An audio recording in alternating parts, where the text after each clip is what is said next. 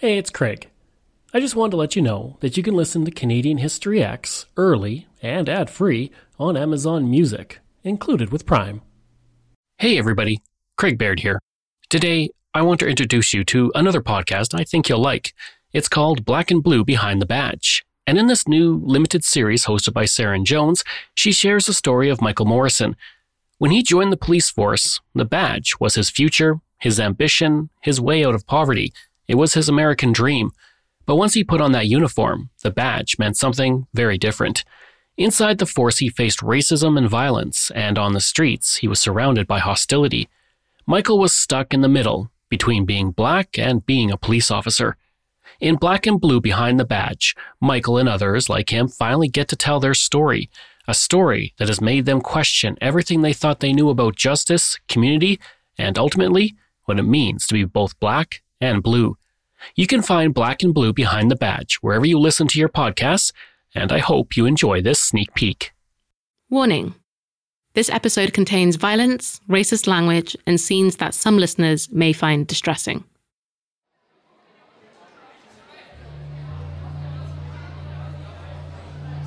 March 2003, this occurred. There's 2,000 students in there, so there's no such thing as a quiet lunch at that school. This is Michael T. Morrison, or Officer Mike. He's standing in his usual corner in the cafeteria at Columbia High School in New Jersey. It feels like just another day on the job. Like, you might have the jocks sit together, the science kids sit together, the cheerleaders sit together, different nationalities, the Haitians will sit together, the blacks will sit together. Now, at this point, Michael has been a police officer for 15 years. He sees himself as a bridge between black residents and the police. But that's about to change. This particular group actually were Haitian American. The principal was several feet away from them, but I was in earshot of what was occurring, of her telling them to sit down and them not listening to her. Things escalate quickly. And so on this particular day, one kid got upset, yelling, like, "Don't be talking to me, you ain't telling me what to do." His arms going up and down, his arms flailing like that. Mike didn't know it at the time, but for months, these black students had been feeling discriminated against. In my head, I was like, what is going on with this kid? He went running toward the principal. A black officer caught between a black kid and a white principal. He felt he had no choice. So I grabbed him, I gave him the bear hug just to close his arms together, just to stop his arms from flailing. And so in that bear hug, we fell to the ground. The next day, it was an uproar. It was minority parent groups upset with me, marching in front of the school against me, claiming that, I beat the young man up in the cafeteria. It was out of control. I was charged with police brutality.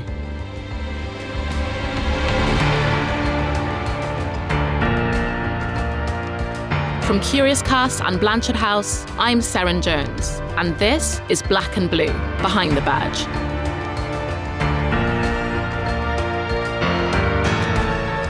Episode 1, Catching Hell.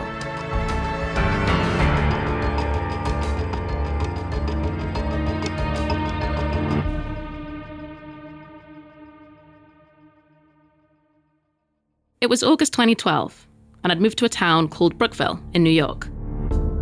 I was 18 and starting a new life as a student athlete at Long Island University. I was on the women's swim team. As a black girl from South Wales, where there were hardly any black people, arriving in New York, I expected to find a great melting pot. But it wasn't like that. In fact, I spent a long time trying to figure out what it meant to be black in America. And then one day, on July 17th, 2014, something happened. Eric Garner, an unarmed black man, was put in a chokehold and pinned down by 4 cops in Staten Island. His crime? They said he was selling loose, untaxed cigarettes. He said he wasn't, but within 3 minutes he was unconscious. An hour later, he was dead. There was outrage. Police and many New Yorkers have been at odds since a grand jury refused to indict any officer in Garner's death. The Black Lives Matter movement blew up, unapologetically. The mood was changing. I was seeing it, sensing it. New York was now restless to me, on edge. It seemed stories of police brutality involving African Americans were everywhere. In a matter of seconds, the 12-year-old boy in this video will be fatally shot. And now new video shows he lay wounded on the ground for at least 4 minutes before getting any medical attention. He's running this way. He turns his body towards this way. Hands in the air, being compliant. He gets shot in his face and chest. The country was burning. Deal with how we gonna police in the United States. It was anarchy in the St. Louis suburb of Ferguson last night. Storefronts smashed. And in the midst of the outrage, I realized something was missing.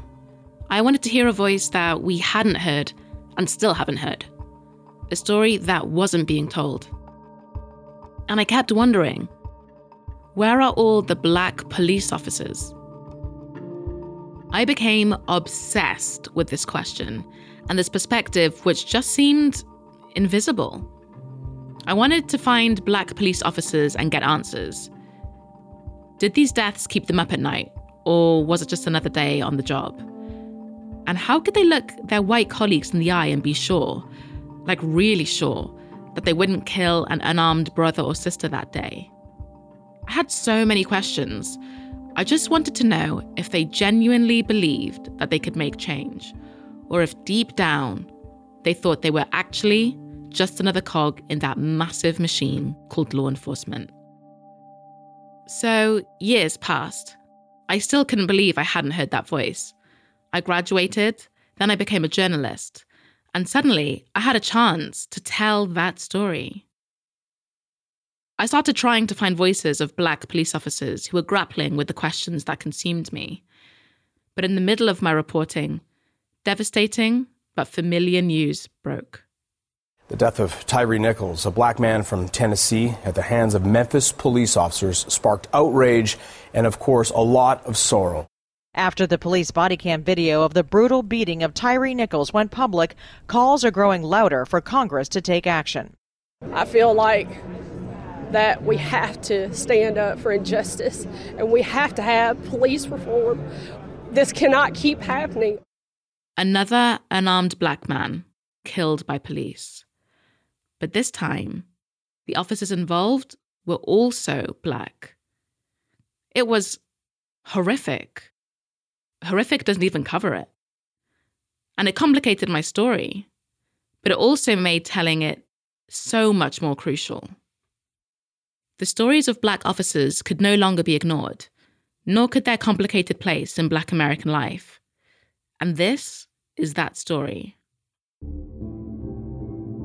It's a story which starts in a suburb of New Jersey called East Orange, speaking to a retired Black officer named Mike. You heard from Mike at the start of the show. I realized you cannot go against the police department. If you try to be an honest cop, you can find yourself in trouble. This series is about him and some of his colleagues. A small, overlooked group of officers who walk the fine line of being pro-Black and pro-police. The ones who are often loathed by their colleagues and their own people, who are tested to pick a side. Now, I'm not American. I don't have all the answers, but I am a Black journalist and I ask a lot of questions. I want to try to understand the truth. And by the way, us Brits have our own problems. I'll tell you more about those later. But first, Mike's story. I remember the first day I met Mike in East Orange, New Jersey. Yeah? Okay. That's me arriving at Mike's house. Mike's house is a wooden two-story. The houses around here look lived in. A little rough around the edges. It's not rich, but it's not poor either. So this is home. You're 89? We knew it was yours because there's a little Black police officer. That's Bobby Black. Bobby Black is what you've called him. Bobby Black. Bobby Black is a small wooden statue, no bigger than a gallon of milk. He lives in Michael's front porch, in the bottom left corner of the window.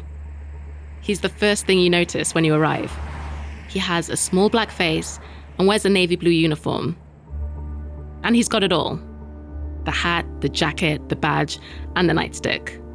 He's looking out at the world, unapologetically and controversially asserting his presence.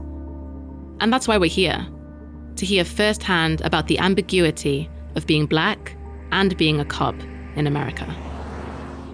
Well, first time I put on my police uniform, listen, I remember that lean, mean machine in that uniform. You know, I went to the tailor with my uniforms, you know. Not only get the shirts tapered, I got the sleeves tapered. I got the short sleeves tapered. So I could look sharp, yeah. But it was a proud moment. Putting a uniform was definitely a proud moment. Mike is a lot of things. A dad, husband, karate teacher, preacher, mentor. But above everything, he's a police officer. My work ethic came from out of poverty. This is where I grew up. This is Hussey Street. Here go my house right here, 475. So drugs came into this area in the early 80s. So then once we got to high school, there was a choice. Go to school or hang out on the corner. Mike grew up poor in the city of Newark in the 1980s.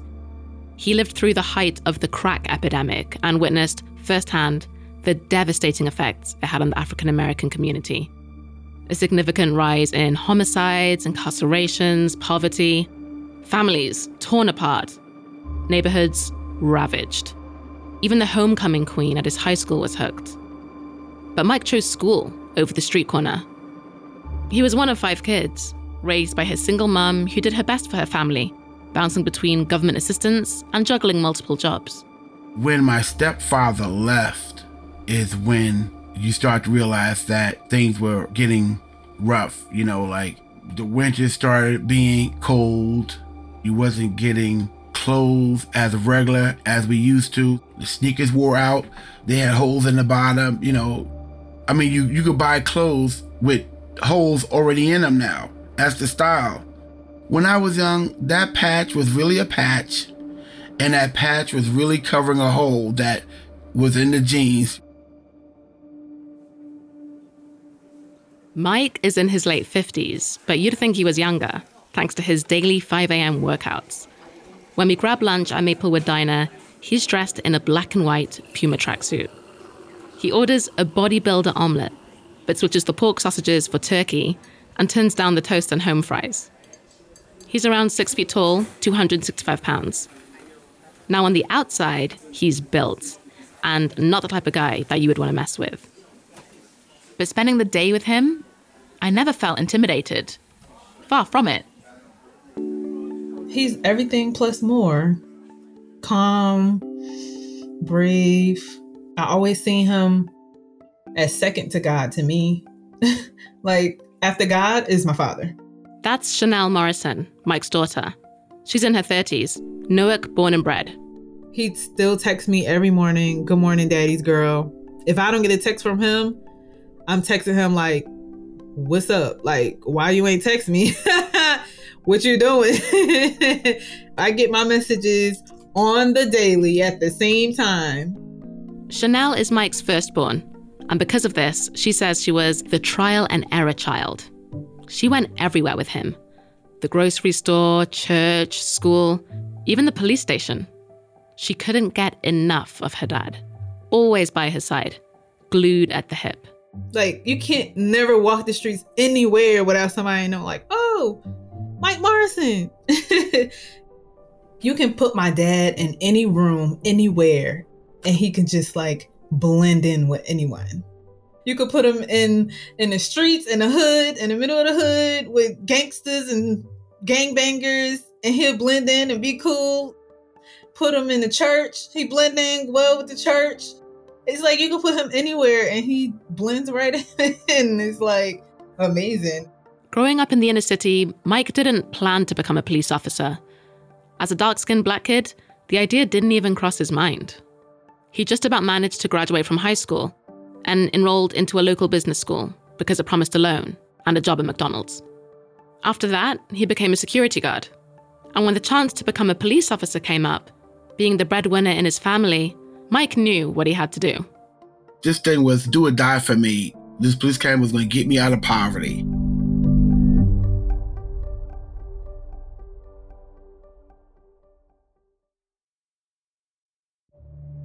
I caught 3 buses for 17 weeks to get to the police academy. Yeah, the first day, we all line up, and you don't know what to expect. You line up outside the police academy door, and these guys come out with these drill sergeant hats on, and they kick the door open, and they put us in push-up position, and they made us do push-ups on the cold ground.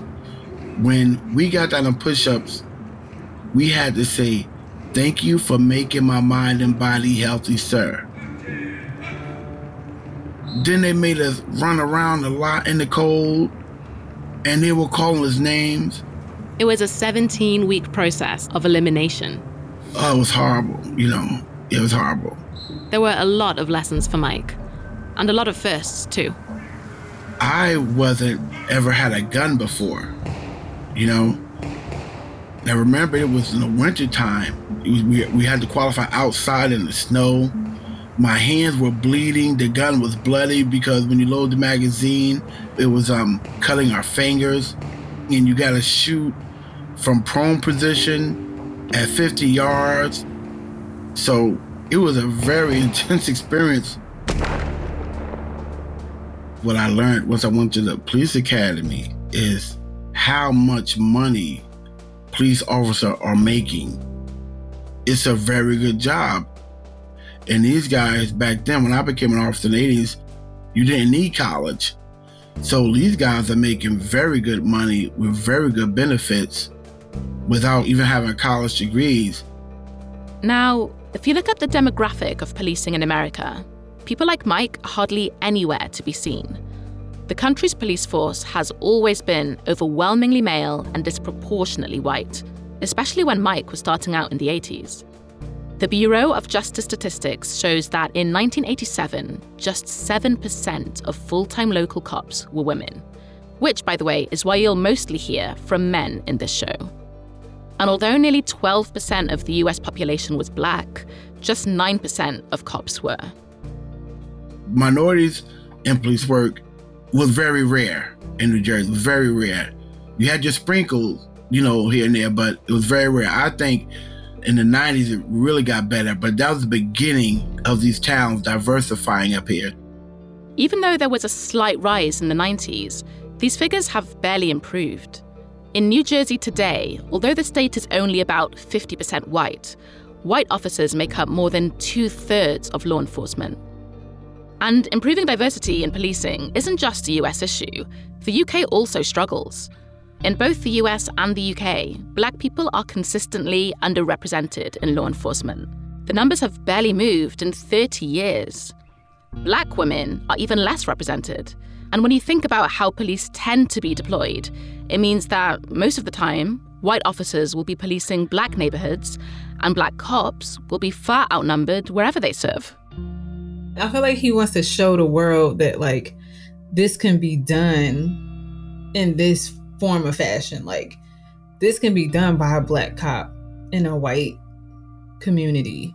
This can be done by a little black boy that came from a poor home.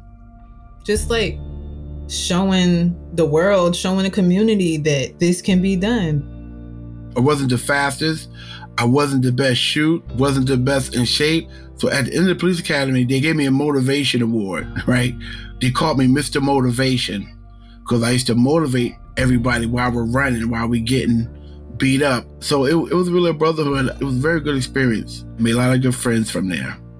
After 17 weeks of training, on a spring day in May 1987, Mike graduated from Essex County Police Academy and was sworn in as a New Jersey police officer. Mike's mum didn't want him to be a cop. She was a black woman who lived through the fight for civil rights in Newark. She knew the way police officers treated black people, And raising black sons in the city only made her more skeptical, more distrustful. But even though his mum disapproved of him being a cop, Mike felt accomplished. He had proven his worth, and he was grateful to be graduating into the Brotherhood from this institution that, to Mike, didn't seem that bad at all. Mike remembers the speech of the Essex County prosecutor that day. He said the new officers shouldn't expect to go home on weekends or make a home for the holidays anymore. It was time to work. And Mike was ready. Your attention, please. All luggage and parcels must be attended at all times. Any items left unattended will be removed. His first job was in the transit department at Newark Penn Station. Mike had no idea what he'd signed up for.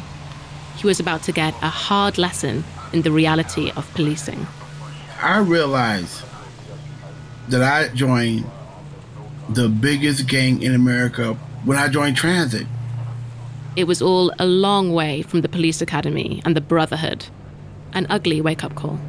Well, man, I have to be honest, man. Transit was we was rough, man. It was rough down there, you know. It was rough down there. A lot of fighting, you know. Transit was a very rough place to work. So Penn Station, Newark, was a transportation hub. That's Michael Sapp, one of Mike Morrison's colleagues at Transit.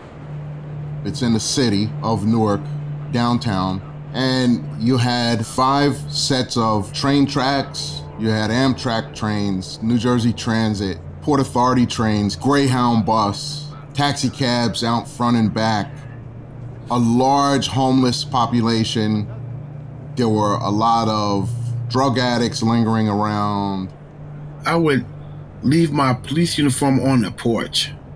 That's how contaminated it was. I didn't even bring it into the house because the stench was so bad. So it was a constant hustle and bustle, and something was always going on. There were strong-arm robberies going on, assaults. Newark Penn Station is one of the busiest rail hubs in America. At the time, around 90 officers were on patrol. Every day, around 300,000 passengers would pass through. It was a never-ending cycle, a world of constant revolving doors, with new challenges ready to add chaos to the carnage. Mike Morrison met Michael Sapp at the Transit Medical. We had to get on a scale. And, you know, we're standing there in our underwear waiting to weigh in, and Michael gets on the scale, and it said, like, 215. And he's like, what? 215? Nah, all the working out I've been doing. He said, let me take this watch off, you know, and throw this watch on the side because this watch is messing me up. They quickly became friends, becoming 2 of only a handful of minority officers working at the station. Mike Morrison was from inner-city Newark. Mike Sapp was from the leafy suburb of Teaneck in Bergen County. They were 2 black men from 2 very different worlds. Mike would elbow me and be like, man, get out of here, man. You one of them pretty light-skinned guys that grew up in the suburbs, man. You don't know nothing about struggling. You know, watch out, watch out. We would kind of just lean on each other and cracking up laughing. But transit was a culture shock to both of them. A lot was going on all the time, and between them, they saw it all. So one time I was talking to my sergeant, and we were having a conversation, and I turned around and I walked away from him. I got about 30 feet away and I heard all this yelling, and I turned back around and he's on the floor with a guy wrestling. So I run back and we grabbed the guy and handcuffed him. I said, so what happened? He said, when you turned around and walked away, this guy walked up to me and just jumped me. And so we're processing the guy and we said, what was that all about? So the guy says, yeah, I got arrested by Newark police, and I made a promise to myself that when I got out of jail, the first cop I saw, I was gonna jump on him. And he was the first cop I saw. But the hardest thing about working at Newark Penn Station wasn't actually the people. It wasn't the violence, the poverty, the addicts, or the long hours. Here's a warning that Michael Sapp was given by one of his instructors at the academy. The threat was much closer to home. He told the class, he said, you know, 98% of the headaches that you're going to endure on this job. It's not going to be from people in the street and the general public, or even the people you arrest. It's going to be from the people you work alongside, your colleagues. He was deadly accurate with that statement. From the management at Transit, I feel racism at Transit is horrible. I feel Transit very, very racist department, especially from the bosses down there. I kind of felt like there was a tiger hiding in the woods and could come out at any time and kill me.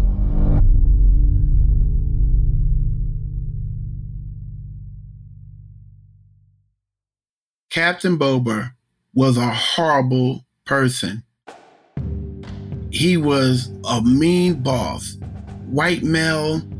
He had a short mustache. He kept himself in very good shape. Very good shape. Captain Joseph Bober ran the patrol division at Transit. His reputation preceded him. Even in his previous job, he'd been notorious. The rumors that reached Transit were outrageous. But even so, Morrison and Sapp weren't prepared for the reality. There was one instance where I was standing next to him and a lieutenant. There was a snowplow driver that had gone by. He missed some snow, and he was making a U-turn to come back, and he says to the lieutenant, "You know what's wrong with the city of Newark? There's too many working for it." And I said, "Oh, okay." I said, "Let me take my notebook out and write that down." He said, "I don't give a what you write down." Morrison and Sapp felt one thing very clearly. They felt their captain was out to make life difficult for minority officers, and especially Mike Morrison. He would tell other officers, when you ride train patrol, make sure you give the and the hell. He zeroed in on Michael while Michael was there. You know, it was hell for Michael. The two Mikes recall a culture that felt toxic, suffocating, insufferable. Bober would challenge officers to meet him at the back of the police station to settle scores, man to man. He would mess with the minorities. They had a dumpster out there. And so his thing was you want to fight me? He would invite you out to the dumpster. You know, he was a bully. And one inevitable and dreaded day, Bober chose Mike. You know, I was invited out to the dumpster. I was in shape. I could fight back then. Mike knew this day would come. There weren't too many minority officers for Bober to choose from. So Mike confided in Michael Sapp. He said, "You know, Bober challenged me to a fight out by the dumpster at police headquarters." And I said, "What?" I said, "I don't understand." And he said, "Yeah, you know, he was complaining again about something that I did or didn't do. And he said, you know what, I'm getting tired of you, Morrison. We can go out by the dumpster and handle this like men." And I said, "And what'd you do?" He said, "You know, I left. I went on patrol."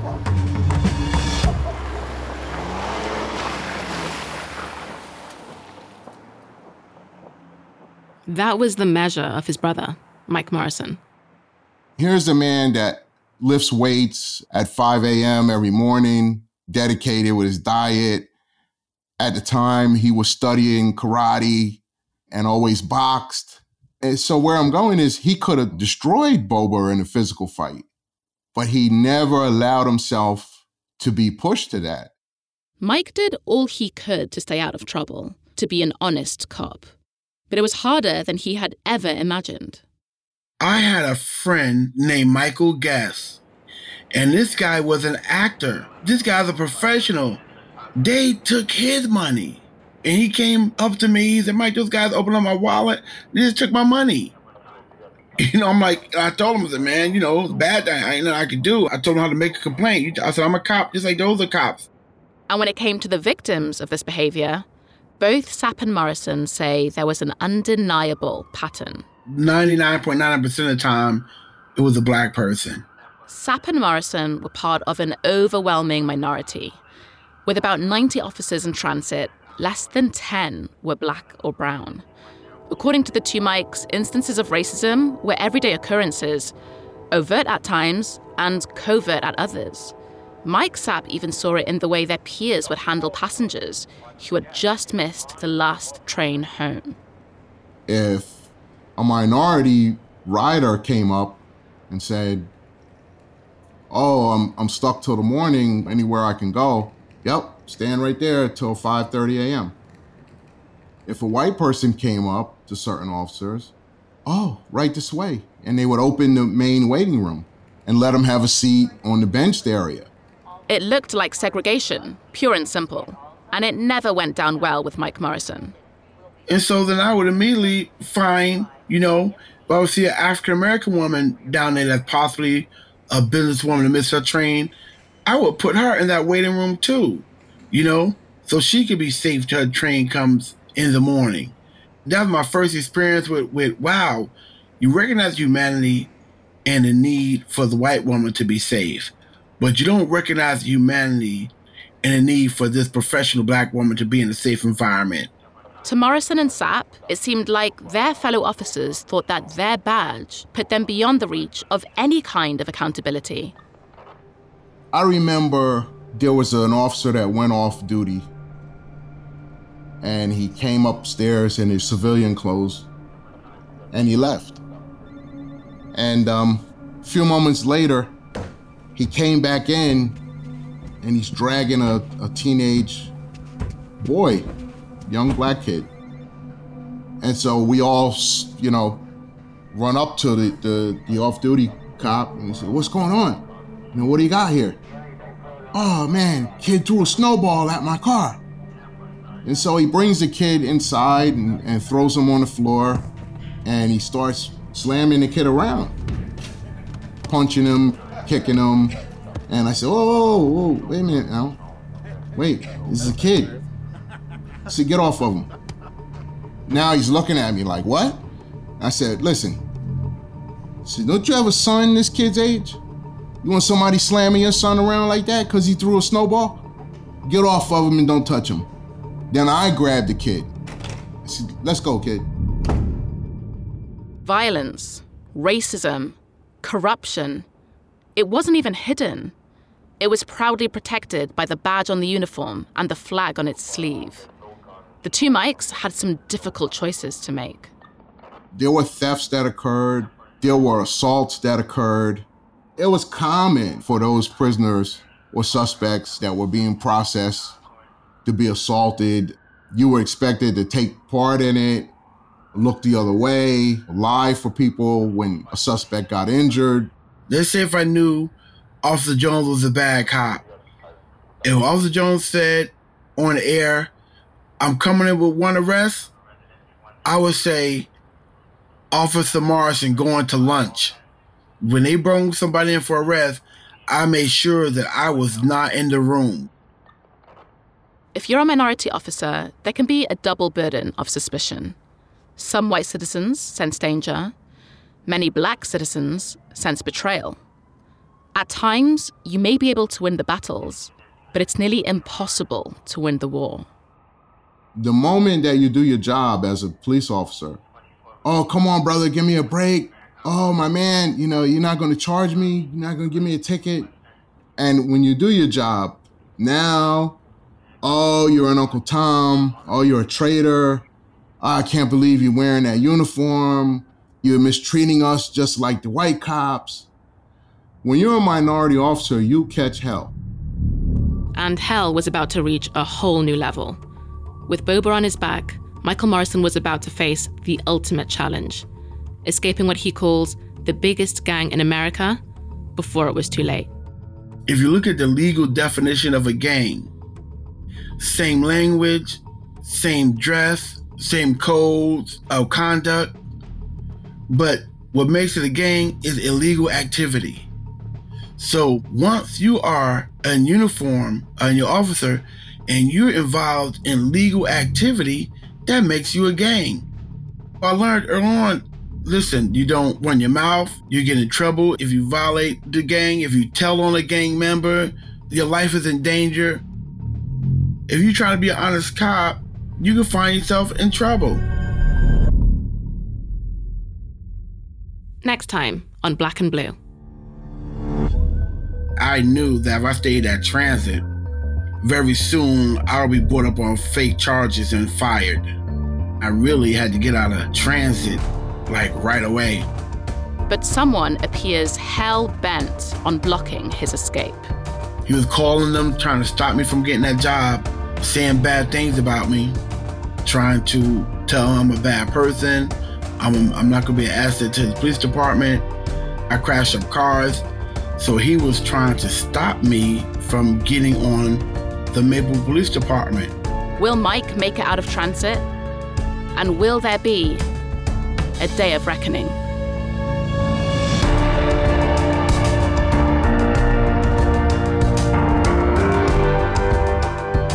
You've been listening to Black and Blue, a Blanchard House production for Curious Cast. Black and Blue is hosted, written, and produced by me, Seren Jones. Script consultant, Soraya Shockley.